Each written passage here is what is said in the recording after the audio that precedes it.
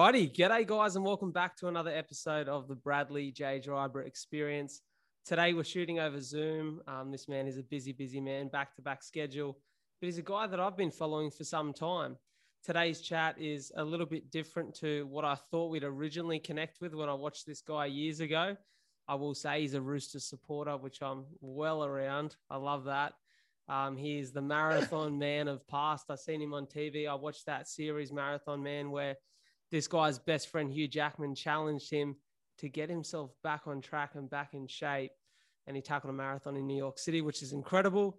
But it's not what he's here to talk about today. We may touch on it. He's here to talk about his charitable heart, the foundation that he's created called Gotcha for Life. Ladies and gentlemen, from your home, your car, or wherever you are, give a very warm welcome to Mr. Gus Worland. How are you, brother? Hey, Bradley. How are you, champion? Thank you. It's a very nice intro. I appreciate that. Mate, it's an intro that's well-deserved. You're doing some amazing things within your life and within the world, and I want to talk about it all here today. Like I said, it's a pleasure to have you. I know you're a busy guy, and we planned this, I think, a few moons ago now, so it's good to finally be sitting face-to-face. Let's talk about your last couple of years, because like I said in that intro, I remember, my first introduction to you personally was through Marathon Man, the TV series that my dad and I sat down and watched every week for the duration of that period of time. And I sort of watched your character and I really like what you're about and who you are as a human being. And at the time you were, and for a very long time, you were the host of the Triple M Grill team, which I know many people would have known and loved as they drove to work every morning and listened in. But life's a little bit different now. So let's talk about sort of the transition of your career from radio and TV personality to founder of a charitable organization. Yeah, I mean, for me, thank you. Yeah, I mean, for me, I was 38 years of age and, selling laptop computers in England, loving life pretty much, and was sort of wondering whether I wanted to be a salesman up into the age I was 40. And I was like, you know what, there might be an opportunity to do something different. And I had a real change of life, had a real great friend and confidant in Jacko to be able to sort of steer me in the right direction. And we did some TV shows together. And eventually, like you said, ended up on the grill team and did Man Up and did Marathon Man, which was great fun. And I suppose after waking up at 3:30 in the morning for over 10 years to do Brekkie Radio, Gotcha for Life was always going to be my future. So I just had to make the decision, Brad, on when I needed to leave that and really go into Gotcha for Life, because I don't think Gotcha for Life can do what Gotcha for Life's meant to do unless I'm, out there every single morning, lunchtime, evening, doing what I need to do to raise funds and raise awareness around mental fitness and prevention of suicide. So 2019, November, said, right, that's it, to the grill team, or at the time Moon Man in the morning show, which had taken over. And I went, I'm gone. And they were sad, but also happy. They knew that was sort of where I was going to go. And I've been doing it now for nearly 18 months full-time. Started the charity 4 years ago off the back of Man Up. And, I've never had a better balance in my life. I still do a sports radio show for Triple M on Saturday mornings called Dead Set Legends, which gives me that sort of balance of sport and fun, because as you would know, if you're working in this sort of preventable mental fitness space, it's very emotional, takes a lot out of you, and you need to have a bit of a balance in your life to make sure it doesn't overcome you. So, very, very lucky that the transformation from one to another has been reasonably seamless. The only person that's really upset is my accountant, who wonders why I don't have any money anymore. But that's when you're passionate and your heart's in the right place. Your bank balance may not be that good, but you're filled with other good stuff. So that's just something me and my family have been able to work out. Mate, that's incredible. One thing I didn't know is that you transitioned into this world, or the world of radio and presenting and being a face that, is either in control of a foundation or a face that so many people know and love. I didn't know that it was 38 or 39 years of age that transition happened. Yeah. It's very similar to Ricky Gervais. He was in a similar boat where, I don't know if you know this, but it wasn't until he was, I think, 39 that he first appeared on television. I didn't know that. I mean, for me, obviously having a contact like Jacko and I have been best mates since kindy, and he was doing a Woody Allen movie in London. And I was working at the time looking after sort of the Midlands and North and Scotland for Toshiba laptop computers. And Jacko bumped into Ricky Ponting, the cricketer, outside a store in London one day. And Ricky said, "Oh, the boys would love to see you in the sheds after if you want to come and watch the first test match." This was back in 2005. And Jacko said, "Great." So he rang me and got his brother and his uncle, and the four of us went off to the cricket, and got to about 5 o'clock, and Ricky's personal assistant rang Jacko and said, "Look, the boys would love to see you in the sheds." And his brother and uncle said, "I'm not going in the sheds." And I went, "I'm going in the sheds with you, Jacko." So when we went, we thought it might be 15 or 20 minutes, a couple of photos, and, thanks for having us.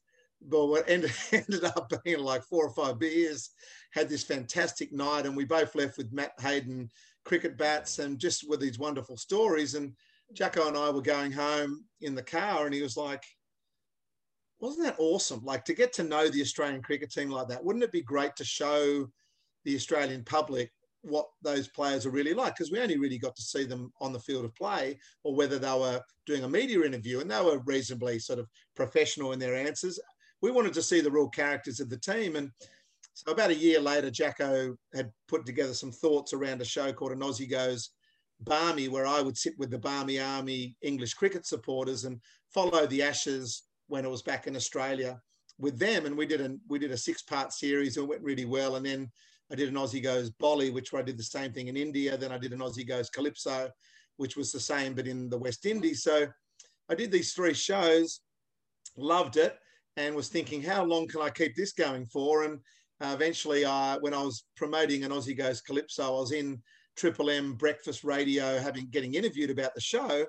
And the boss of Triple M was in a taxi between the airport and the station, and he loved my storytelling. And he basically jumped out of the cab, went in, waited outside the studio. And when I came out, he said, "Look, have you ever thought about doing radio?"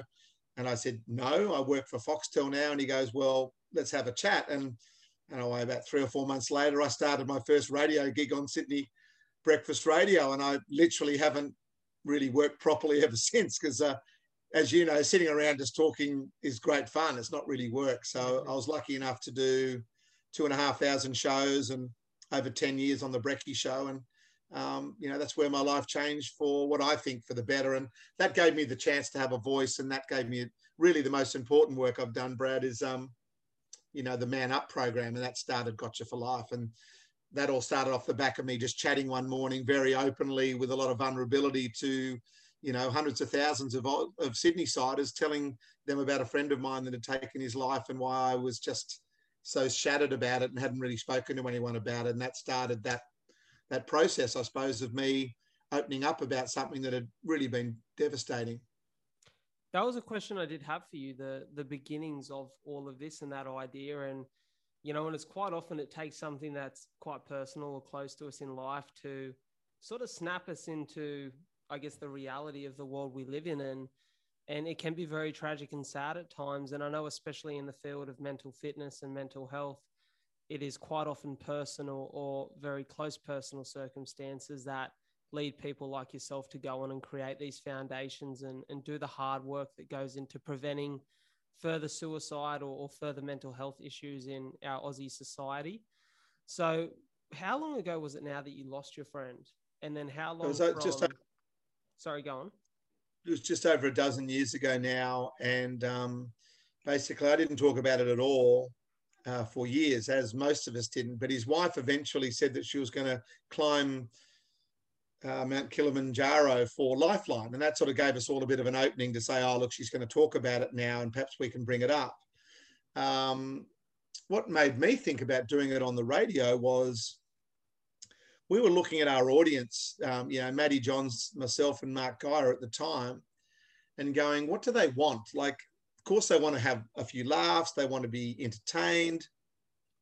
Do they want to be educated? Like, do you want to sit in your car or have in your earplugs every morning someone educating you? We weren't sure. So we tried to get a bit of variety of all the content we'd put into the show, because you've got to come up with 15 hours a week every week.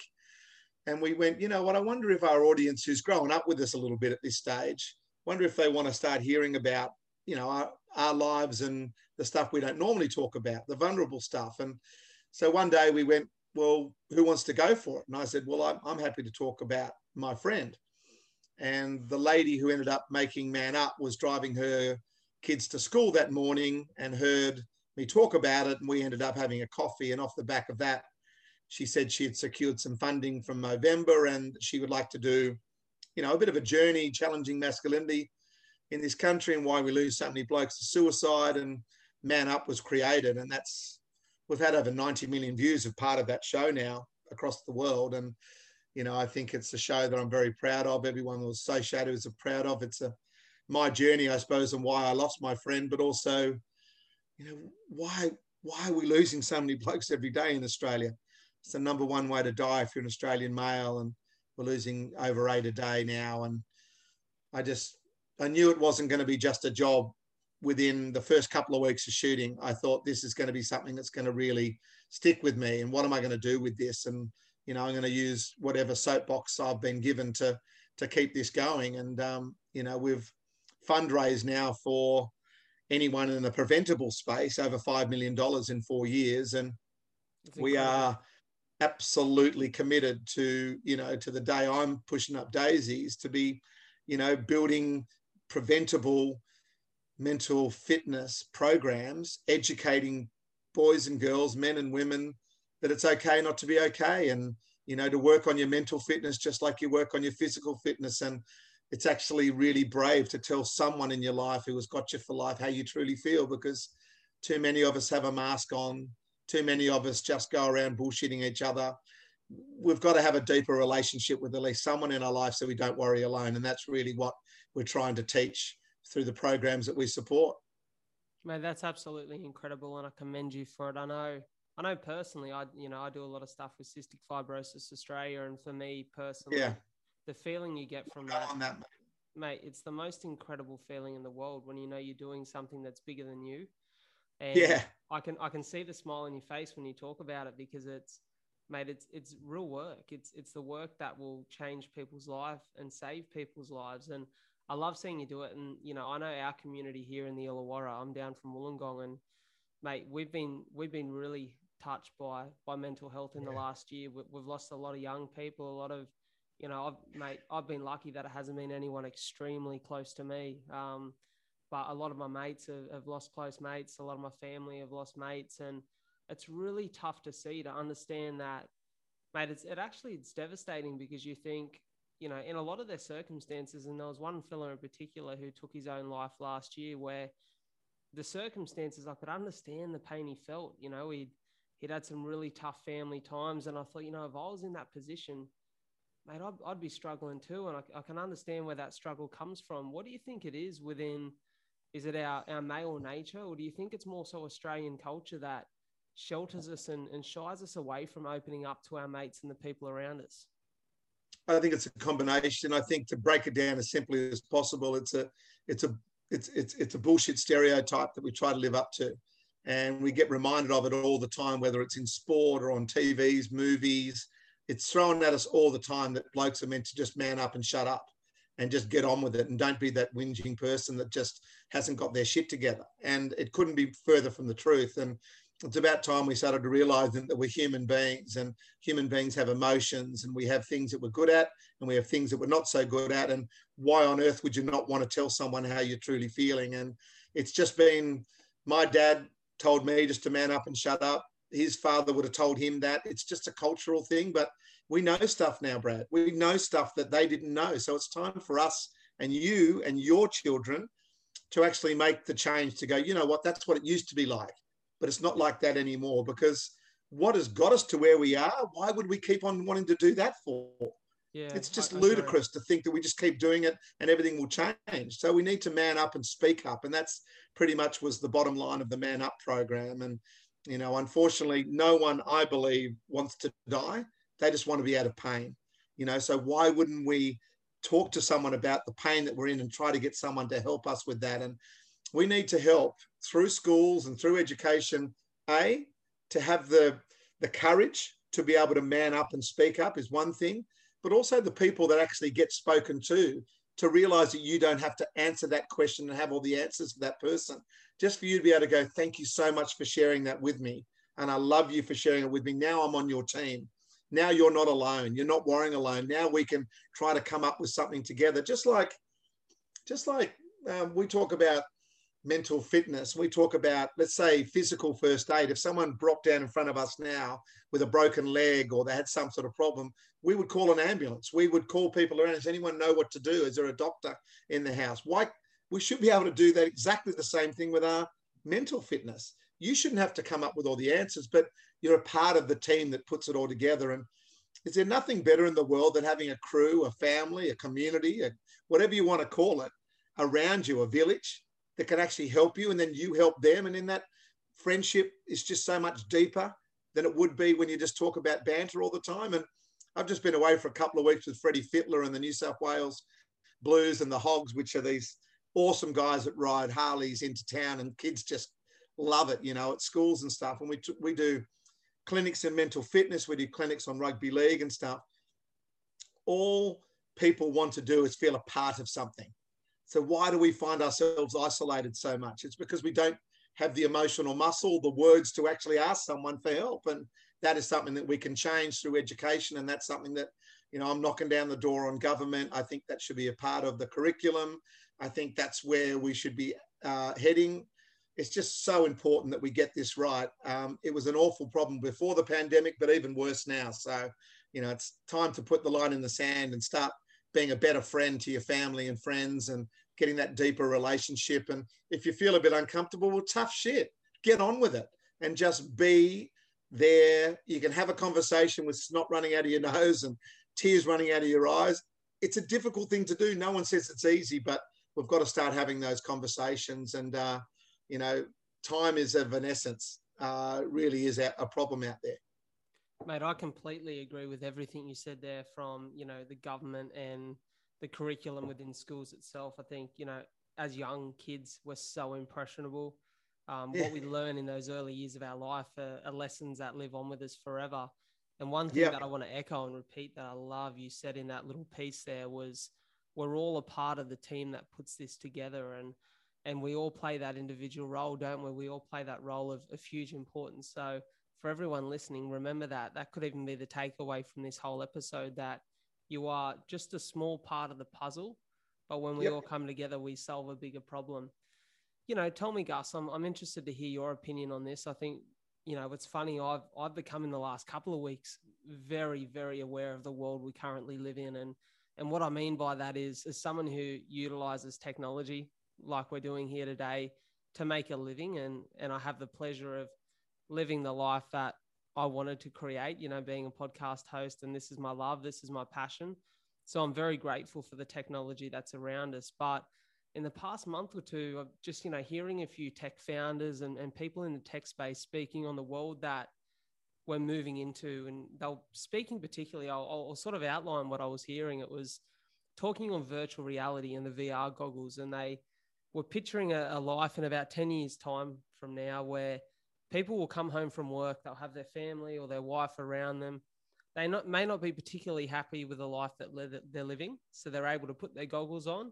They've created an artificial world around them where they can sit there and live in the world that they were so happy to create in their goggles, and then they'll take them off and go to sleep and wake up the next day and do what they have to do to survive, and then go back home and put their goggles on. And mate, it hit me, and I thought, that sounds like the saddest world we could ever live in.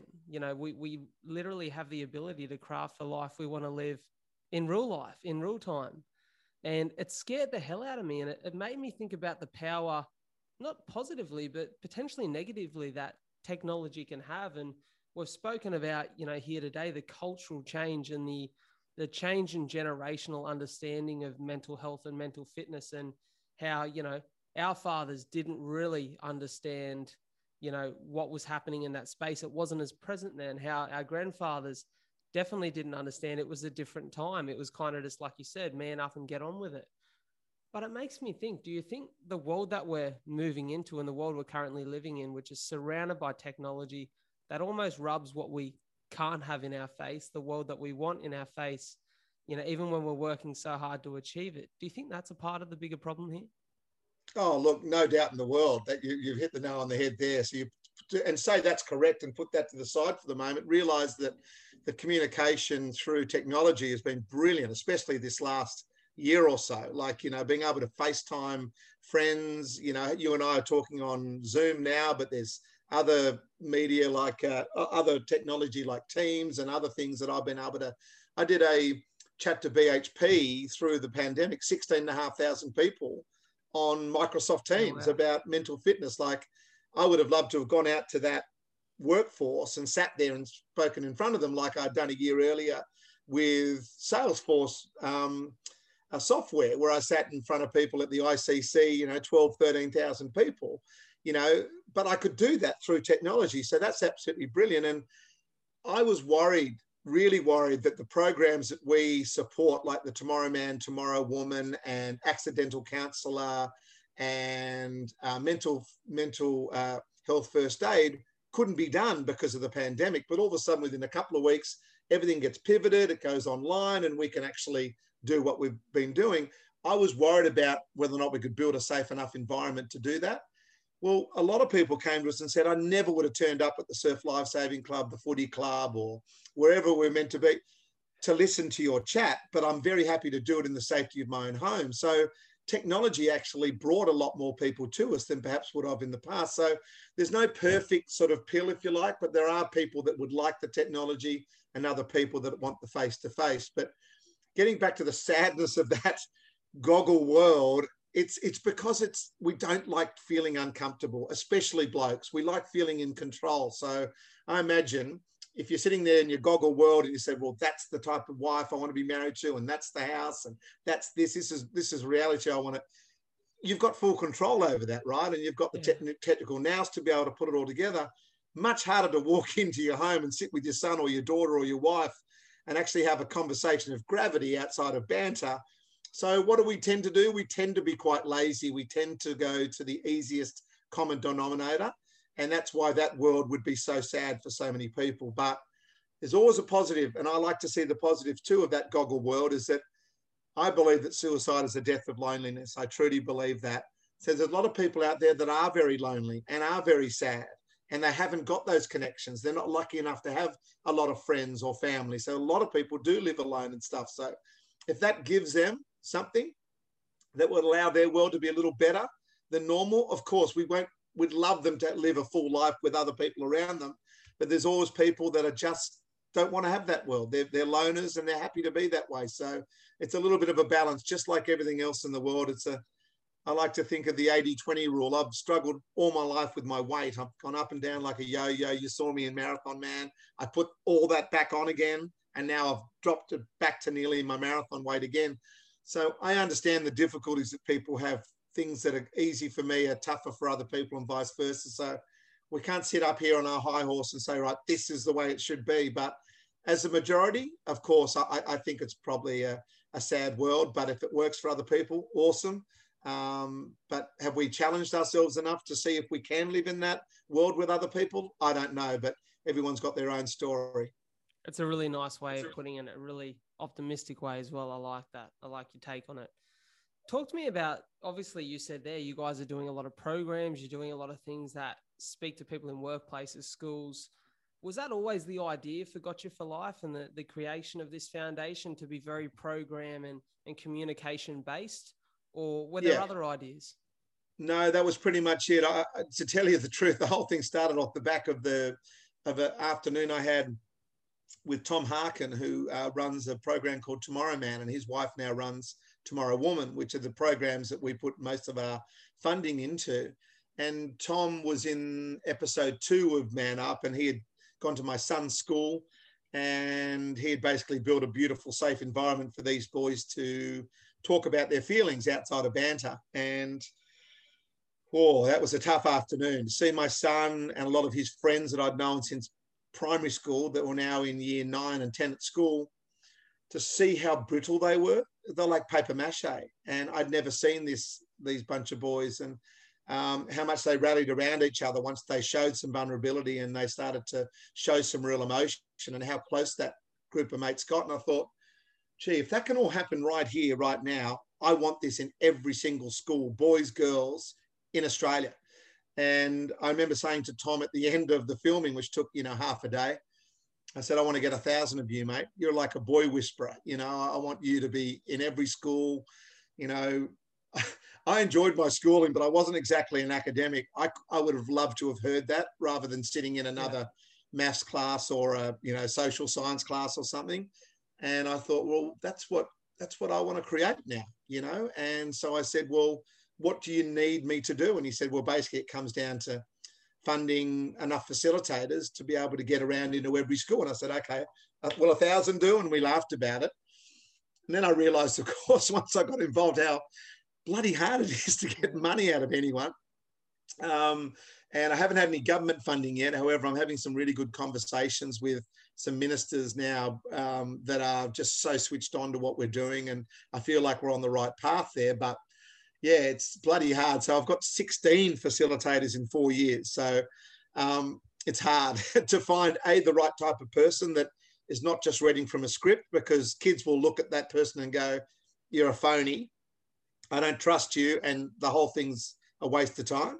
Yeah. So you've got to find the right person that believes in what they're talking about, who builds a safe environment to have the conversation that could change people's lives and change the rules on what it takes to be a man and a woman compared to what it was in the past. And so it takes a long time to get these people, but we're on the right path. I may not get 1,000 by the time I'm kicking the bucket, but I'm on my way. Mate, it's really good to hear. And, I love to see, like I said before, you can see the smile on your face when you talk about the work you're doing. And I think that's powerful. It's so important.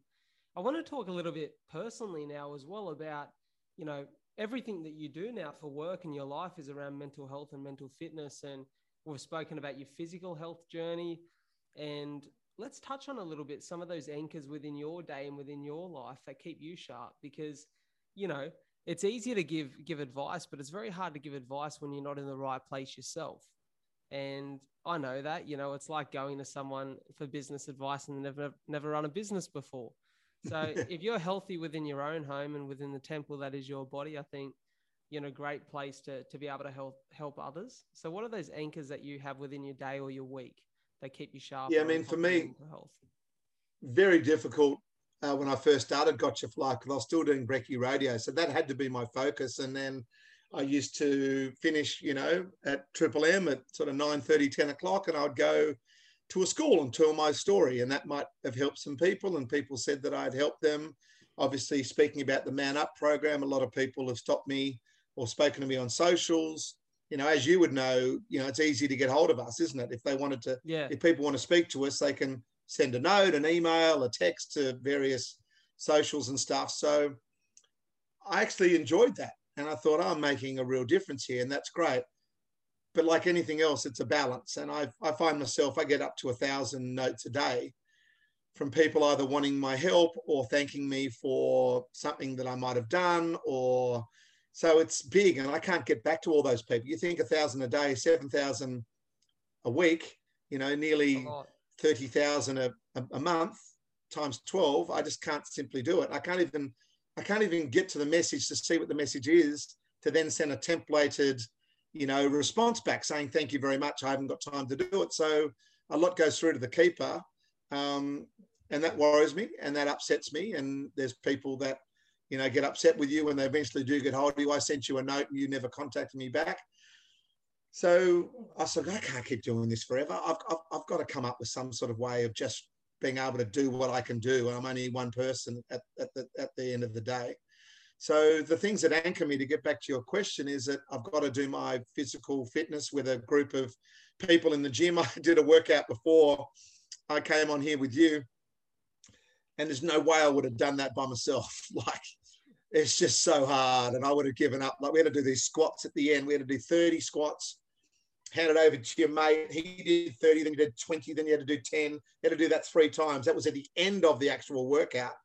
And we're looking at each other going, if we didn't have each other, we didn't look left to right with this group of other people, we would all be given up.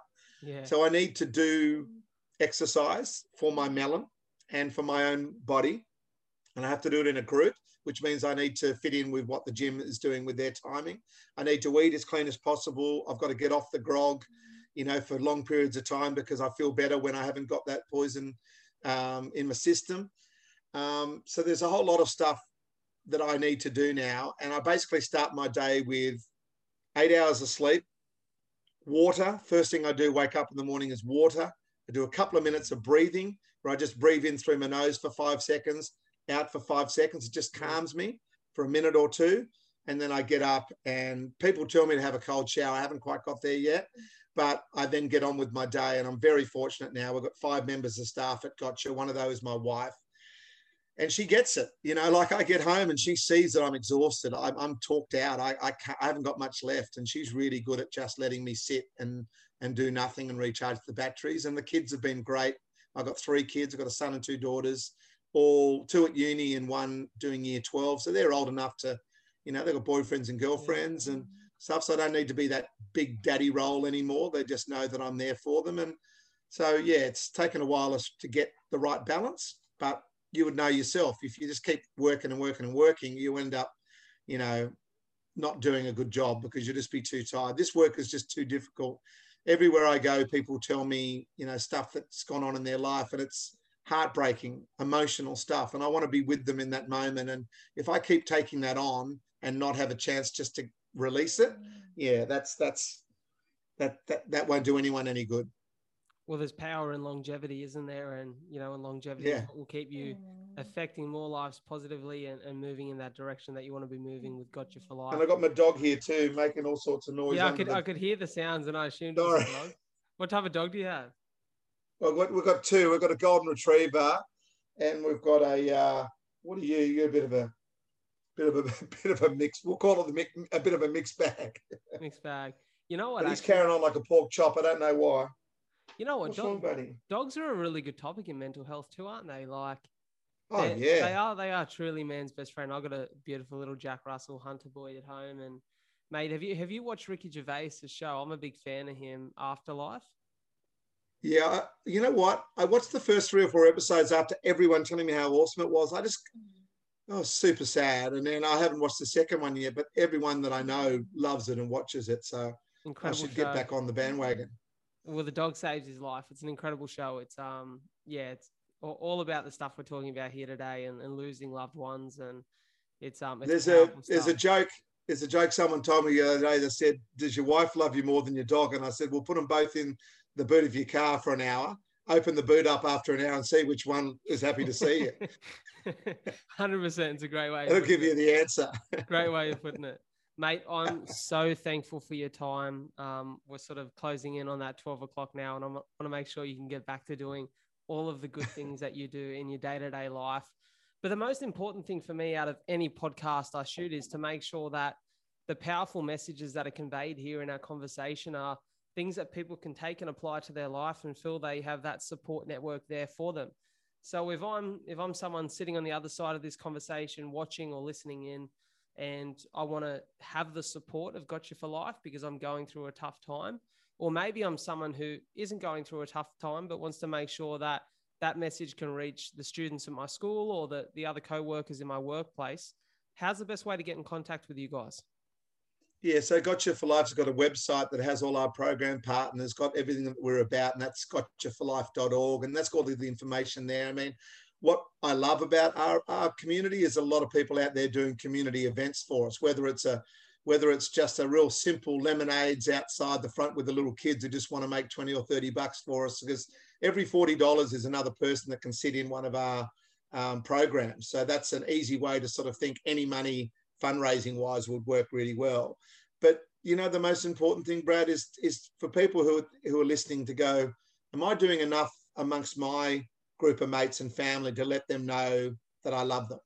You know, am I getting myself out of my comfort zone enough to have a conversation of gravity outside of banter to let them know that I love them? And it's not an easy conversation to have, but you just got to take a big deep breath and just have that conversation, or use the technology, you know, send them a text, send them a video, whatever it might be, send them a video to their WhatsApp, whatever it might be. Please, please, please let people know that you're there for them. And I do this thing at the end of all my corporate and school events. If they've got their phones, I say, get your phones out, find someone in your contact list that you haven't spoken to for over a month. So someone you're not in contact with every day, and get a text ready and text them exactly these words. and I say, I love you, and no emojis, none of that young person bullshit. I love you, the proper words. I miss you. Look forward to seeing you soon. Kiss, hug, and then just send it. So I love you. I miss you. Look forward to seeing you soon. Kiss, hug, and send it. And then let's sit in silence and wait for the responses. Turn on your vibrate, your ding dings, your fling fling, whatever. So when you get the text back, everyone can hear it. And we sit. And sometimes it takes a couple of minutes. And eventually, zzz, zzz, and ding, ding, and I'll get the microphone over to that person. I say, what's the response? And there's 3 responses as a general rule. One is, are you drunk? Yeah. Second one is, was this for me? And thirdly, and hopefully the one that we do get, which is, love you too, brother. Miss you too. It's been too long. And that starts a conversation.